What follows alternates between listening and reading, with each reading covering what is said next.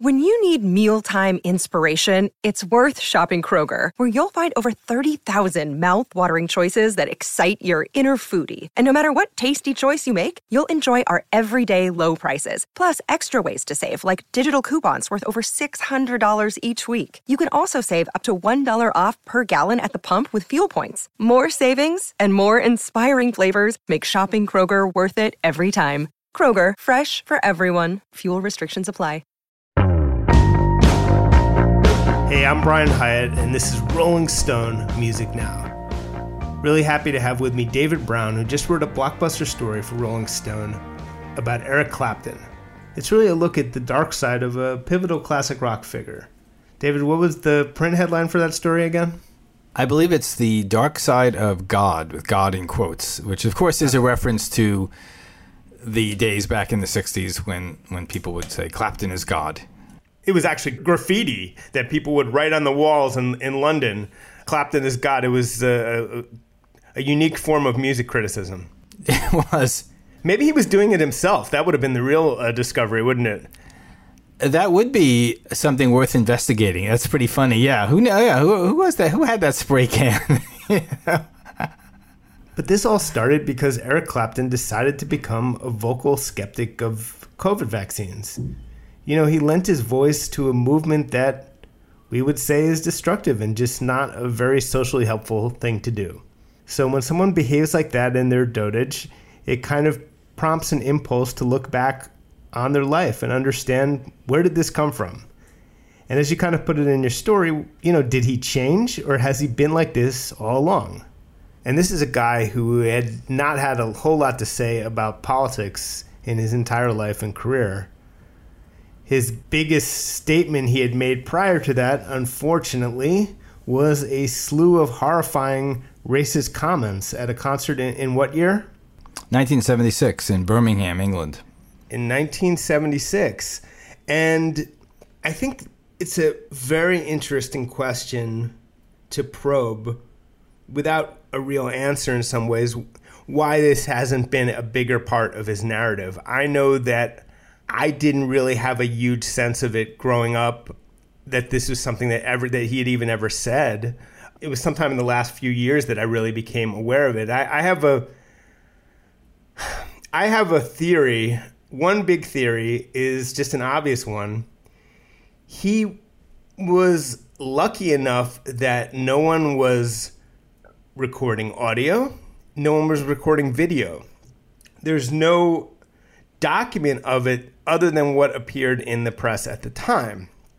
And I think that may have saved him. I think if there was audio or video that could have been called up constantly, especially the moment that the internet became a thing, I think it would have become a much bigger deal and much more quickly. And so it's just kind of a fluke that it wasn't recorded. But one of the things that your story does that's so extraordinary is you did something that I'm not sure anyone has done since the time, is you found all these people who were there that day and talked to them. And I must say that it has a really revelatory and disturbing effect, because you get the full impact of what he said. And I don't understand how he could possibly reconcile saying England is for white people with the black music that inspired so much of his music. Inspired is probably a generous way of putting it. But not only that, all the black musicians he worked with as peers and expressed his admiration for. And I think that it implies a separation in his mind that is just baffling. I think he's just not, I don't know what to make of it. I think it's inexcusable, obviously. And if you read what he said in his book about race relations, and I know you did, I mean, he just, it seems like he gave race about 5 seconds of thought in his life, which is wild. Taking apart from this racist rant is just, this is a guy who was one of the chief white musicians who drew upon the blues and helped popularize the blues to white audiences.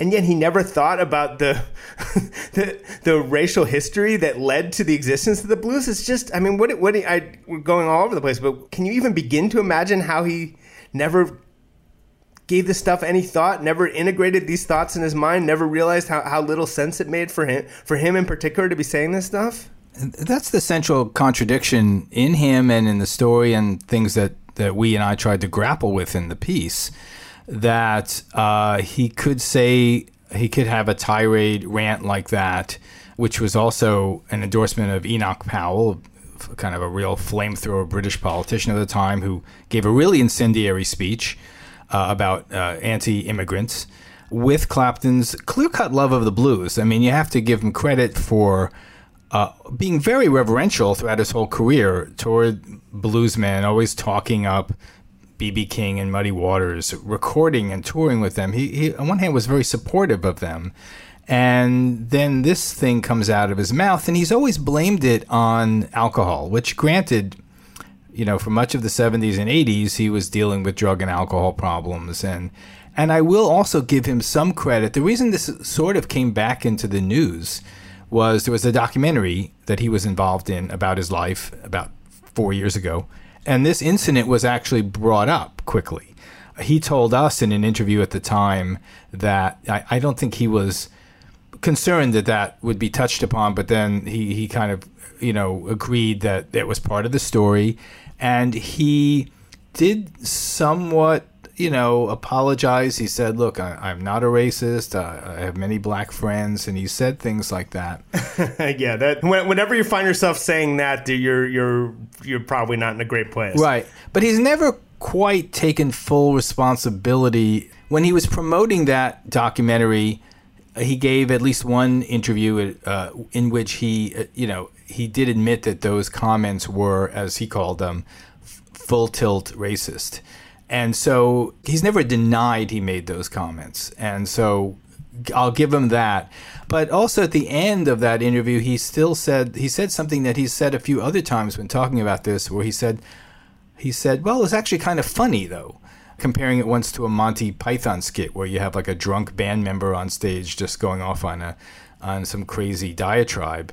And you don't get the sense that he has fully, even after all these years, absorbed the pain that those comments caused to some of the people in that crowd, most of whom were white even, and the people who read about those comments in the press afterwards, who were fans of his and thought, oh my God, what did he say?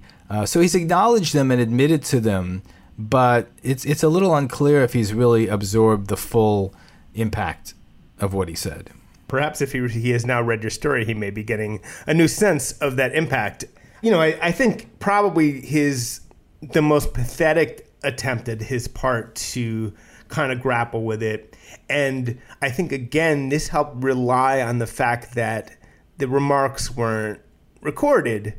Because if you were just reading his autobiography, as I think I did, without really knowing what he had said, he says in his book, oh, I never cared what color anyone's skin was. And then, interesting then, I'm quoting him now, interesting then that 10 years later I'd be labeled a racist for making drunken remarks about Enoch Powell on stage in Birmingham, England. Since then, I have learned to keep my opinions to myself, even though that was never meant to be a racial statement. It was more of an attack against the then government policies on cheap labor and the cultural confusion and overcrowding that resulted from what was clearly a greed-based policy. And he goes back, he's attempting to recast it as a woke statement in favor of, on the behalf of people immigrating to the UK and being concerned about their exploitation, which is an utter gaslighting rewrite of history. I can now say for sure after reading your story and really understanding what he said. I want to bring up two other things. And also, we're going to be playing Dave Wakeling, the frontman of English Beat, spoke to you,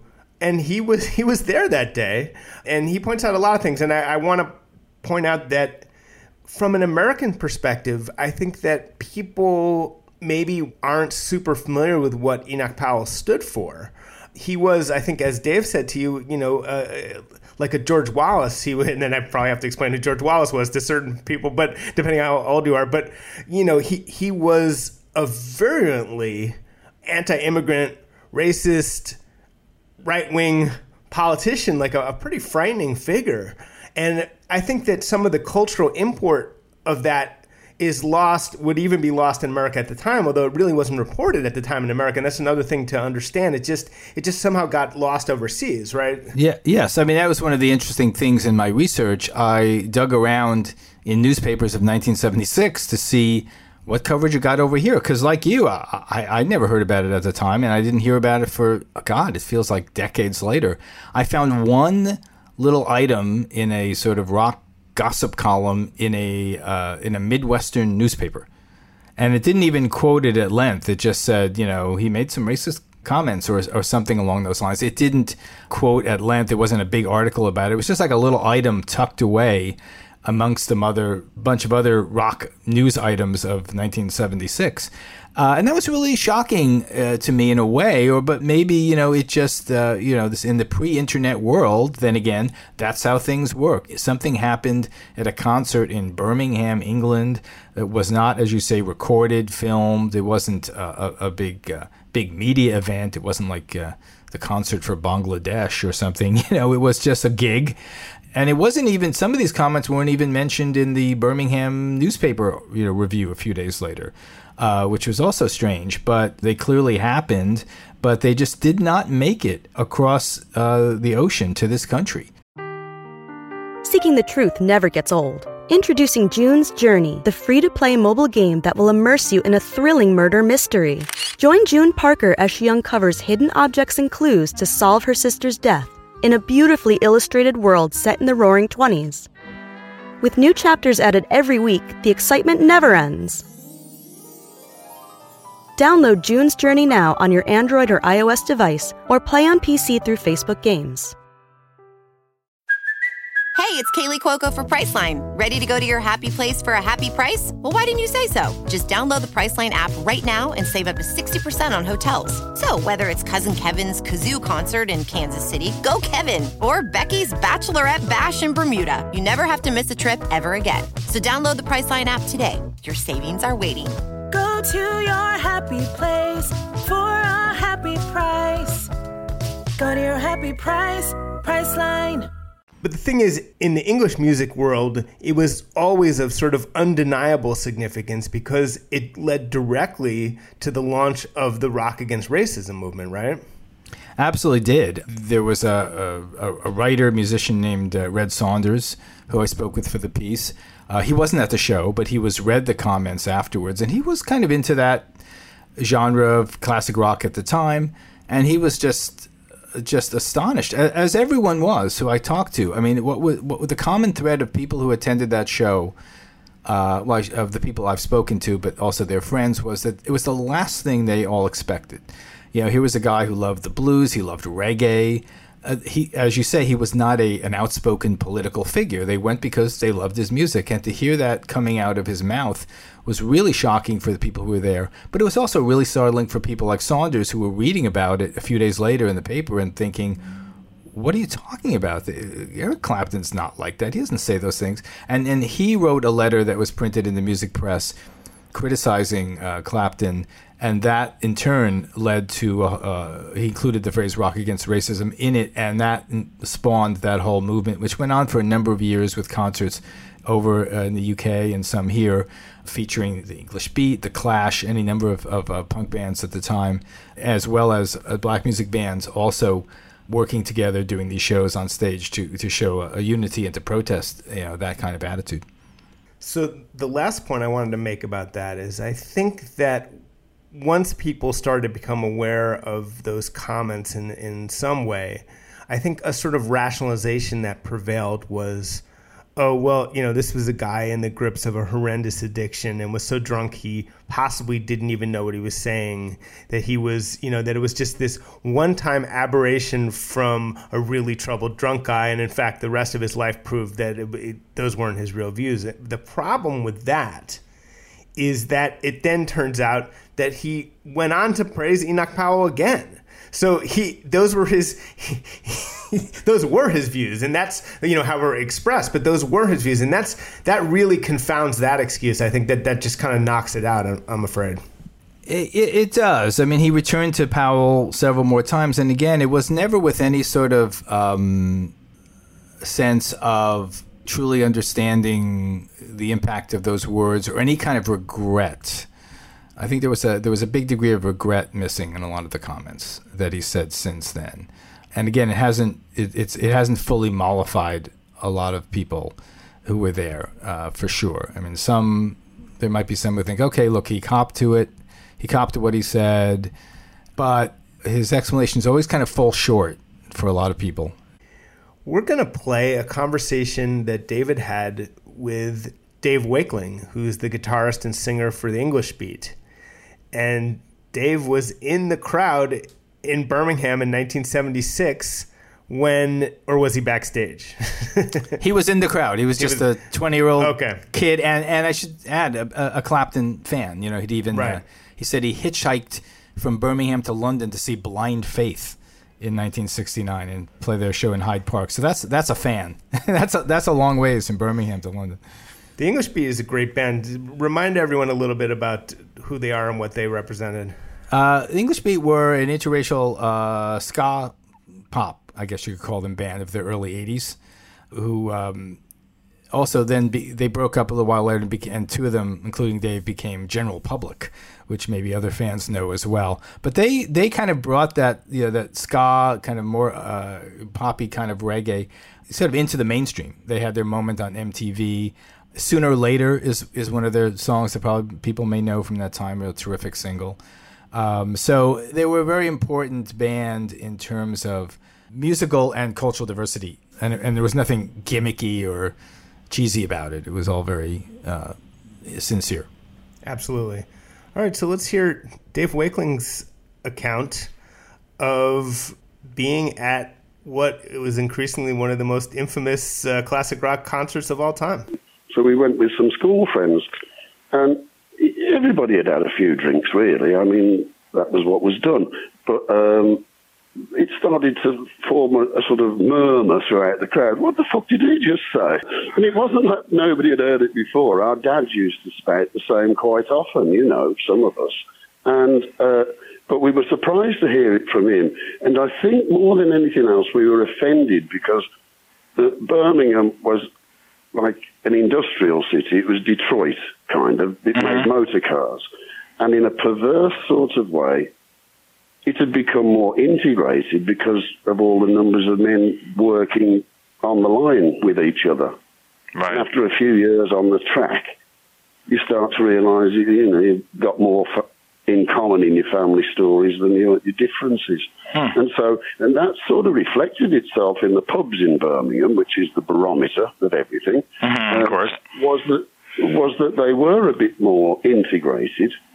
There weren't really pubs you couldn't go into because of your colour. You might be a distinct minority, but most of the pubs were, we noticed, more integrated than other cities. We didn't really notice that till the Beat started, and we started playing further down south in London, and you realise they could kind of afford to run parallel cities. And that's really, I think, where the offence over Eric Clapton's comments came from. He was talking from a rather privileged southern position, which I think he still holds as 17th wealthiest man in Surrey. I don't know if he resents or adores the others, who knows. It came from this attitude of, like, his wife had been bothered in Harrods by an Arab or something. Yep. Somebody had slapped her bottom or something. Well, Eric's always been, hot on the sanctity of marriage.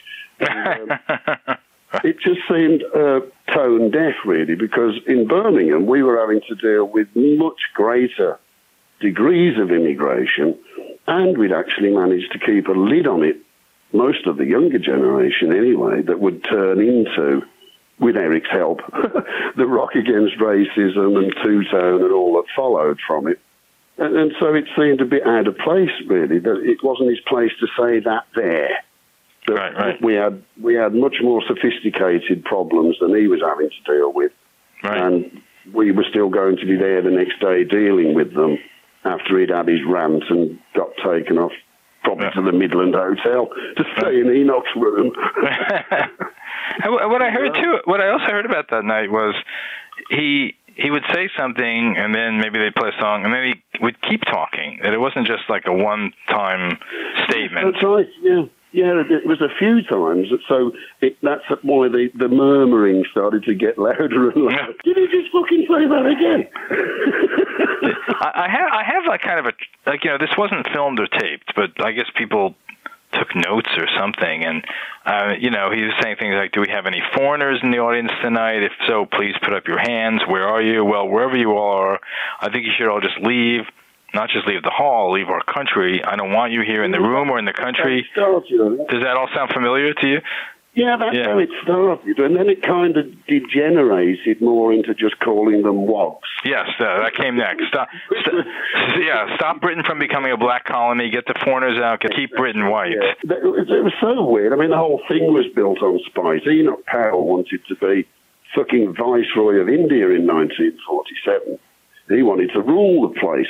And the Labour government, who he despised ever after that, gave India independence instead. So they never had another viceroy, and he wanted the job.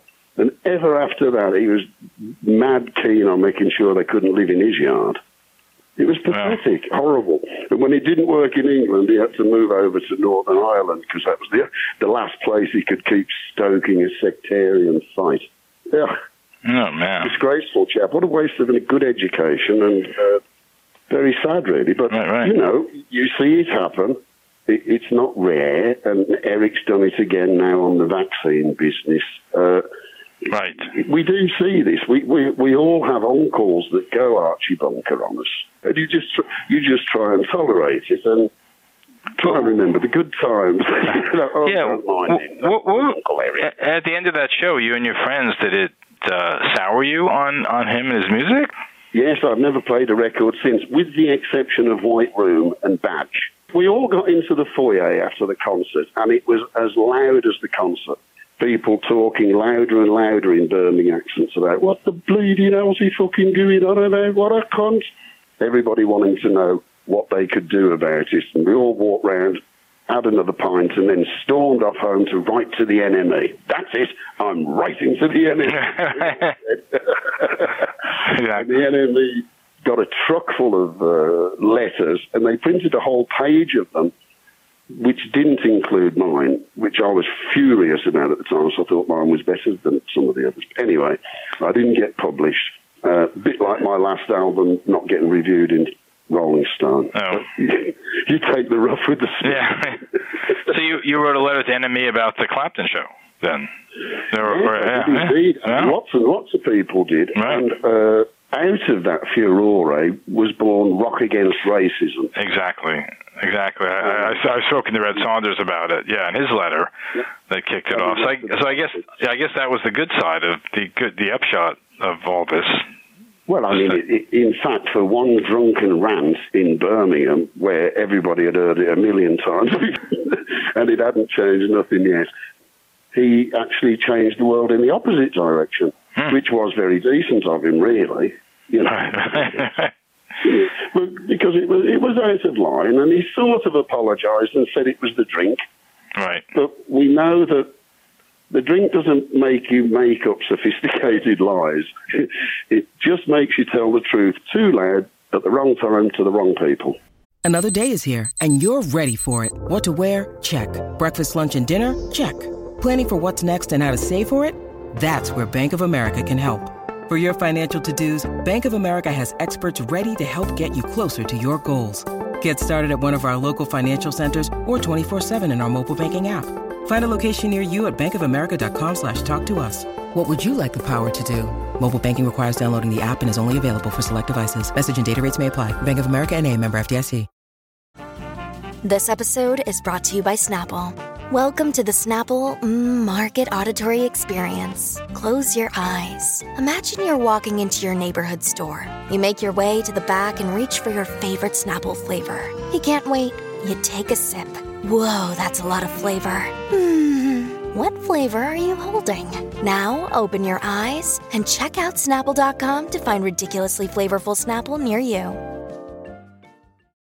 What's up, everyone? It's Reality Steve, your number one source for all things Bachelor Nation and reality TV. Every day, I'm giving you the behind-the-scenes juice and your info on all your Bachelor Nation stories, and also interviewing some of your favorite reality stars. My name has been synonymous with spoilers, but I'm so much more than that. Give me a listen. The Reality Steve Podcast, part of the Believe Network. Just search BLEAV on YouTube or wherever you listen. So that was David Brown talking to Dave Wakeling of the English Beat about his experience seeing Eric Clapton in 1976. He went out to see an Eric Clapton concert in 1976 and got a bit more than he bargained for. Now, David, one of the big scoops in your article was the fact that Eric Clapton chose a charity of sorts. He obviously has become a vocal skeptic of the COVID-19 vaccines, and he decided to help out this band who goes around protesting what exactly? It's an organization called Jam for Freedom. They're over there in the UK. We all like freedom.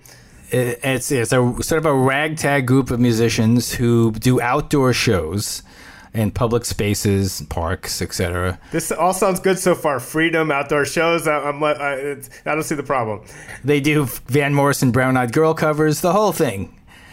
But they are basically protesting the lockdown. So they call themselves an anti-lockdown band. They're also vaccine skeptics, I would say, and I think that comes out in a song that occasionally some of them play, which has the chorus, "Stick that poison vaccine up your arse." And that's not we should say the preferred delivery mode. This is true. They're taking a bigger scale anatomical approach to the problem. But they have been doing this for a number of months, and Clapton got wind of it somehow when they did a performance in Hyde Park in London, and there was some police arrest activity and so on. And they started a GoFundMe campaign to help with some car repairs, gas, legal fees, etc. that they needed to deal with that situation. And much to their surprise, they looked at the GoFundMe page in the back one day in the spring, and there was a £1,000 donation from Eric Clapton. How did you dig this up, by the way? I had heard or read somewhere that he had some affiliation with a group called Jam for Freedom, and so I just went to their Instagram, and there was a photograph right there of the leader of the group standing next to Clapton, next to a white van. And it turned out that, and I reached out to that guy, and he confirmed that, yes, Clapton did give them money, and the white van that they were standing next to in that photograph was Clapton's own family van, which he donated to Jam for Freedom so they could go from kind of gig to gig. And he also, Clapton needed it back after a while because it was the family van.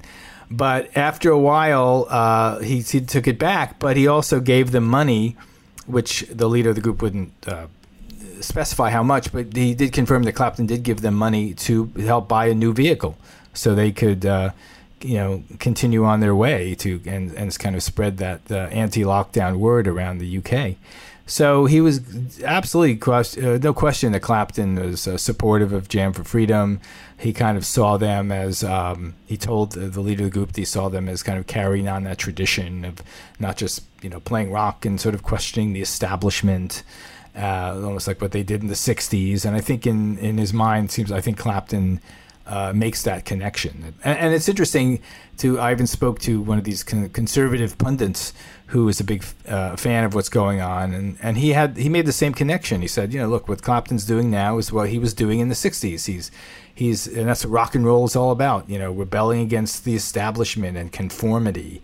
And that's how that's being framed in that world now. It's kind of an odd thing to see, Eric Clapton go from guitar hero to cultural right hero, but these are strange times we live in. So maybe that's just another example.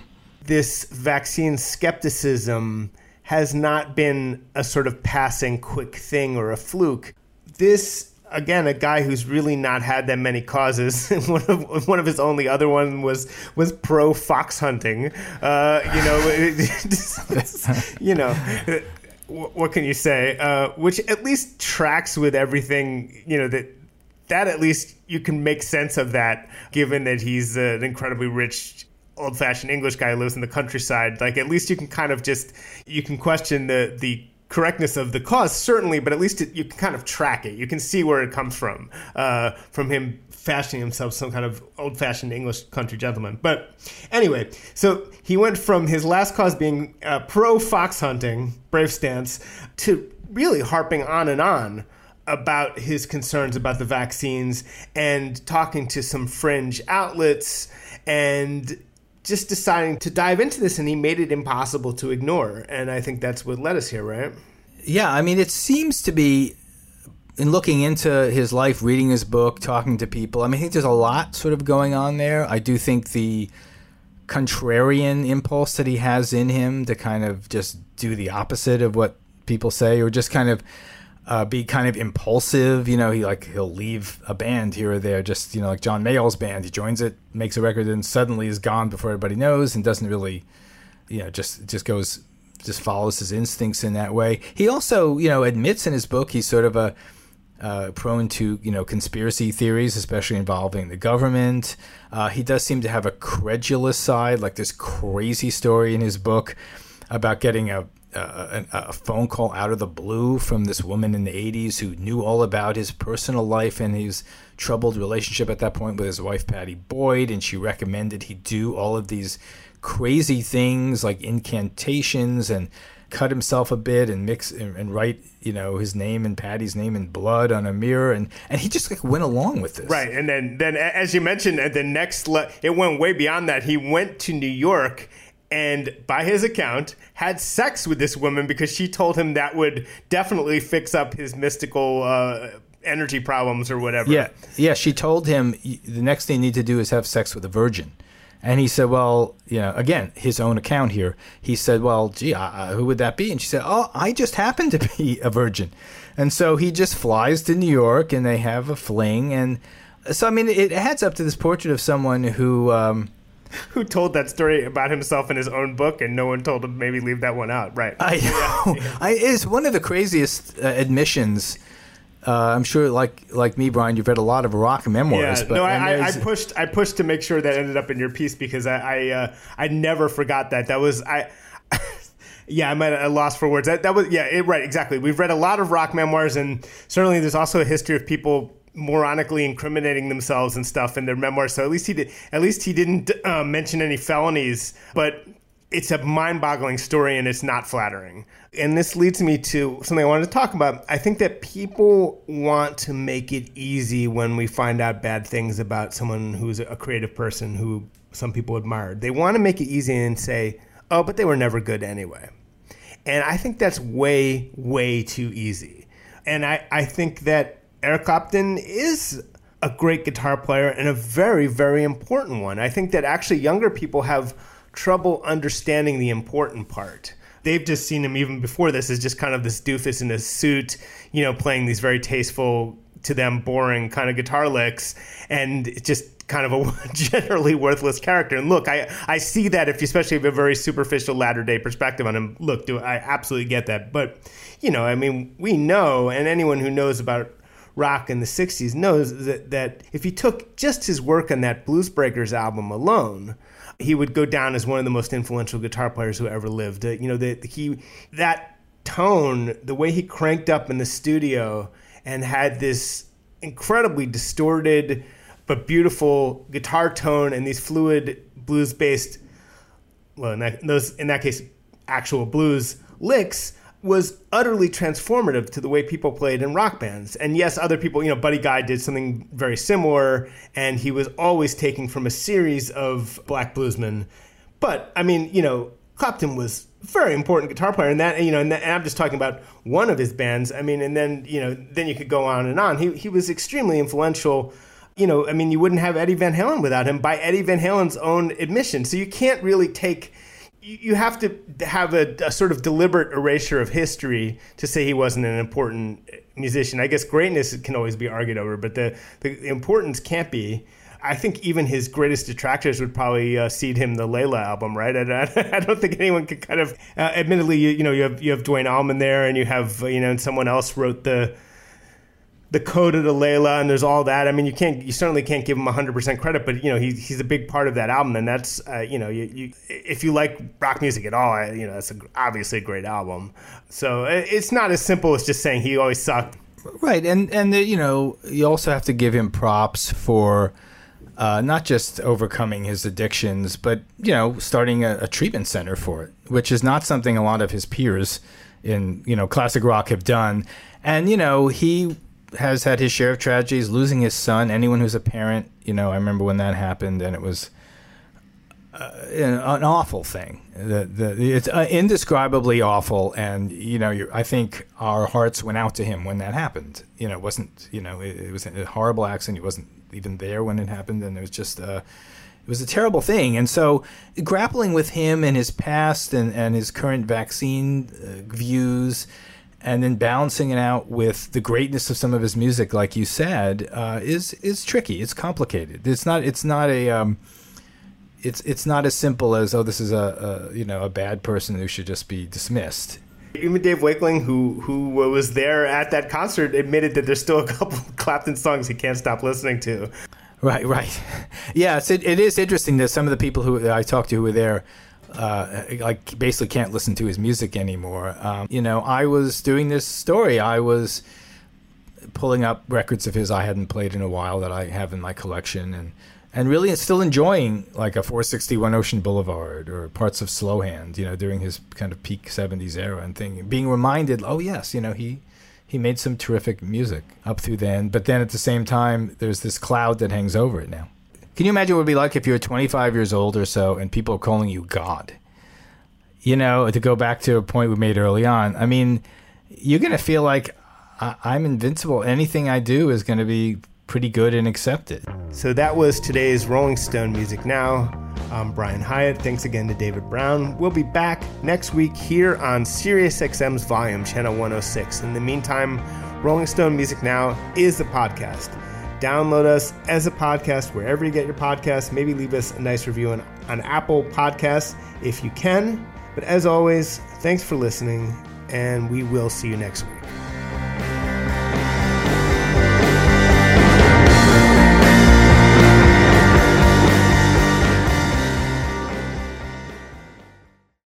Welcome to Talkville, the ultimate Smallville rewatch podcast. Guest star Sarah Carter as Alicia Baker, although I didn't really work with her a lot.